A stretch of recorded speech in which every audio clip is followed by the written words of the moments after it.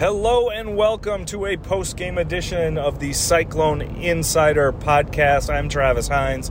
He's Randy Peterson, coming to you from somewhere in southeastern Ohio as we make our way back to the hotel and airport after Iowa State's 10-7 loss to Ohio. Difficult loss for Iowa State, Randy. I think that we got lots to talk about, but certainly, where do you want to start? Either big picture or this offense continuing to struggle, I think are the two, 1A and 1B in terms of storylines from today. Yeah, I think the storyline for today is the fact that the offense continues to struggle, and primarily it's the rush offense. I thought Rocco was fine. He threw downfield, completed passes downfield, so he showed that for the first time, consistently at least. But the offensive line, and even the offensive line played so badly that even Matt Campbell this time he had trouble defending it. He didn't even try. He did not try to defend the offensive line. He said he said that Ohio was the more physical team, which they were. He said Ohio wanted it more than Iowa State, which certainly it appeared to, and it's the worst Iowa State's played up front this year. It's the worst the rushing game's been this year. That's rock bottom this year, and that includes Northern Iowa. And nobody's blaming first-year offensive line coach Ryan Clanton. That's not the point here. The point here is that he preaches, and we've heard it many times, he preaches teams to be his guys. He wants them to be fierce and tough. Today, violent is his favorite word of choice. Violent. Violent. Yes. And today, the violence was on the other side, and quite frankly, regardless what happened elsewhere in the game, and even the was it a field goal or was it not a field goal, which I'm sure we'll get to. It shouldn't have been in that situation anyway. I mean, this is Iowa State playing a Power 5 team on the road, but there were the stats said 21,000 people there in a 24,000 seat stadium. Obviously, they didn't count them all, but they looked like there were a lot of empty seats. But nonetheless, Iowa State lost its 10th game by 3 points or less since 2019, and I guess now we see what this means for the big picture. Yeah, I mean, I think to stick with the offensive line for a second, you said it was rock bottom for the season, and I think you could make an argument that it's rock bottom, at least from a run game perspective, maybe of the Campbell era. I mean, that was Ohio lived in Iowa State's backfield. I think the offensive line, you got to give credit where credit was due, was pretty good in the pass protection game. But for run blocking, they got absolutely mauled and dominated, which should not happen for a Big 12 offensive line, home road on Mars against a MAC team. I mean, that was as bad of a run blocking performance as I can remember seeing at Iowa State under Matt Campbell. We've seen the pass protection be in shambles before, where Brock Purdy is running for his life, but I don't think we've ever seen them fail so obviously in the run game before, where Ohio just was so much better in the trenches than Iowa State, and that's got to be hugely concerning for Ryan Clanton, Nate Scheelhaus, and Matt Campbell. And, to your point, Randy, like Campbell was as blunt in his assessment as I can remember him being maybe about any position group. I think he's been blunt about some things before. Like this is up there where he said it was embarrassing. Ohio is the more physical team. That the offensive line, if the offense is going to take a step forward, it's got to start with the offensive line. And I think that it just illustrates how poorly they played on Saturday. And I think it's going to be a huge issue going forward. I don't know that you can fix this in 6 days. Yeah, exactly. And let's just break it down here. Rocco was the leading rusher with 31 yards. Cartavius, who was one of the handful of players that battled food poisoning, Cartavius Norton had 15 yards. Yeah, and that's taking into consideration 8 yards of losses. Yeah, and I think he had an 11-yard run, too. So he had 15 yards while having an 11-yard run. Yeah, 11-yard run. Good point. Sama had minus 5 yards. He rushed 3 times for 5. 3 times for that included a 5-yard loss. So for the team, Iowa State averaged 1.7. That's rock bottom. 1.7 yards a rush. That is rock bottom. And conversely, I mean, Ohio wasn't great rushing the ball, but they had 3.0 yard per rush. So that's just a difference right there. Iowa State's defense, that wasn't a great showing either.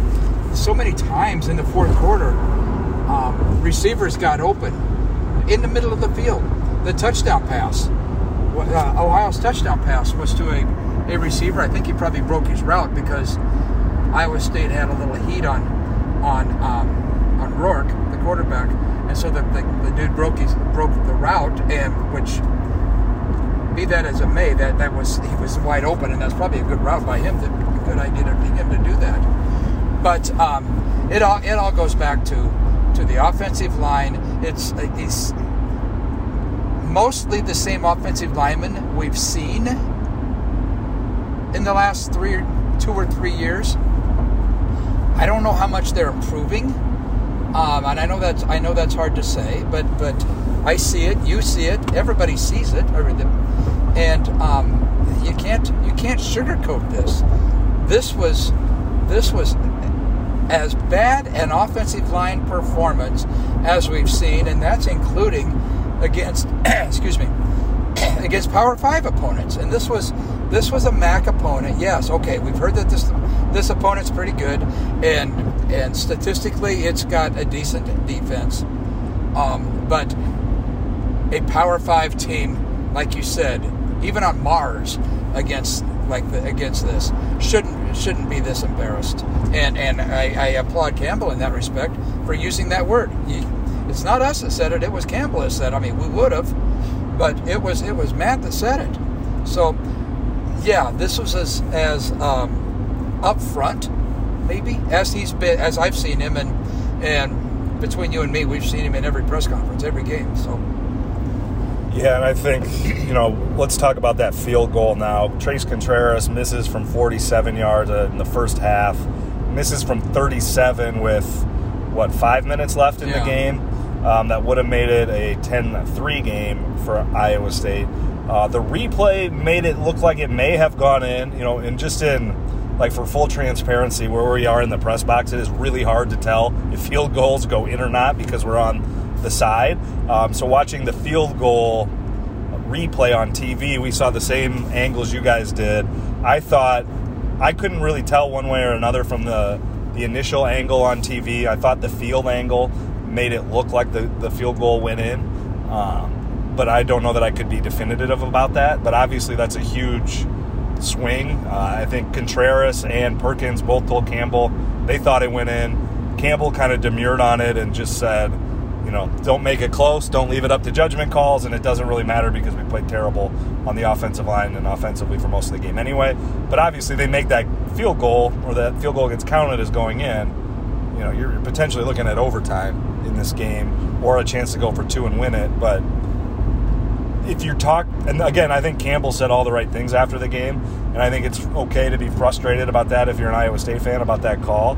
But ultimately, whether that's in or out, you feel better, or if you win the game, if you're Iowa State, obviously, but you don't feel better about your performance. I don't think so. Ultimately, when you're talking about performance, when you're talking about process, when you're talking about evaluating this team, I don't know, that field goal doesn't factor into that. It obviously factors in to whether you win or lose, and that's kind of a big thing. But certainly the ideal scenario for Iowa State would be to put yourself in a situation against Ohio where you're not, putting yourself in a judgment call on a 37-yard field goal. Plain and simple, that field goal did not cost Iowa State the game, trust me. And you know that. It did not. It did not. The offensive line cost Iowa State this game. Iowa State's not in position where it can have one part of one facet of the game mess up. Well, I'm sorry, maybe your most important facet of the game continues to mess up, so you're not going to win these games. So it's just an embarrassment. I mean, I'll say that word again. But what's it mean going forward for Iowa State? I don't know. Can you find 5 more victories with with a rushing game like this? Can you find 5 more victories?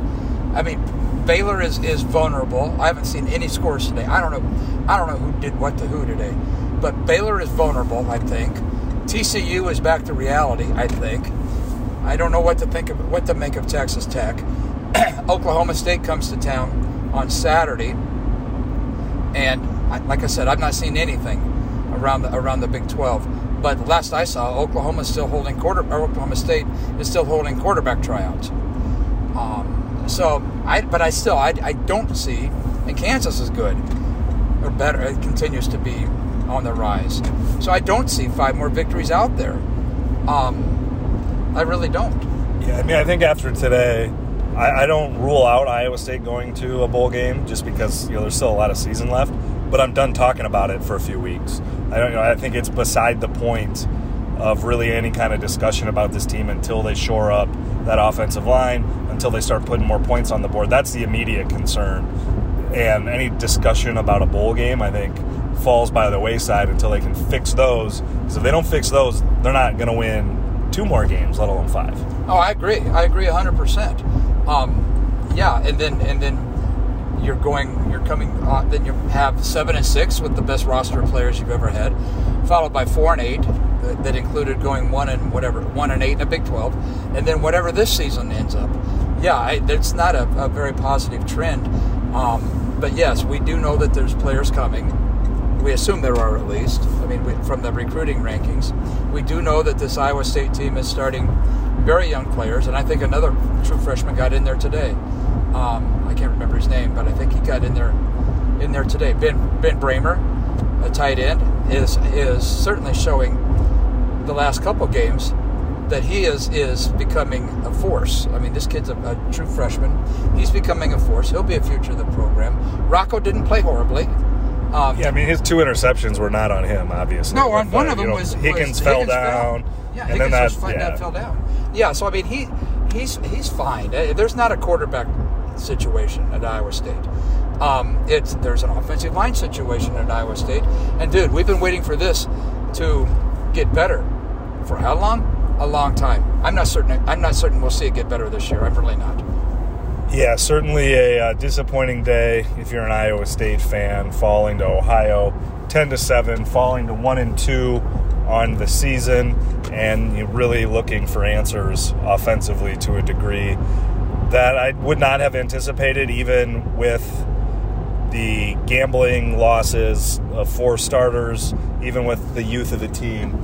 I do think it's surprising to see them struggle to this degree, especially with the offensive line being as poor today as we've seen it be in the run game, potentially ever.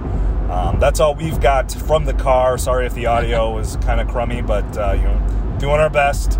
It's Ohio 10, Iowa State 7. Be sure to check out DesMoinesRegister.com for all our coverage from Athens, and as we look ahead to next week with Oklahoma State coming to town to kick off 9 games in a row of Big 12 competition for Iowa State. He's Randy Peterson. I'm Travis Hines. This has been the Cyclone Insider Podcast. Thanks for listening. Catch you next time.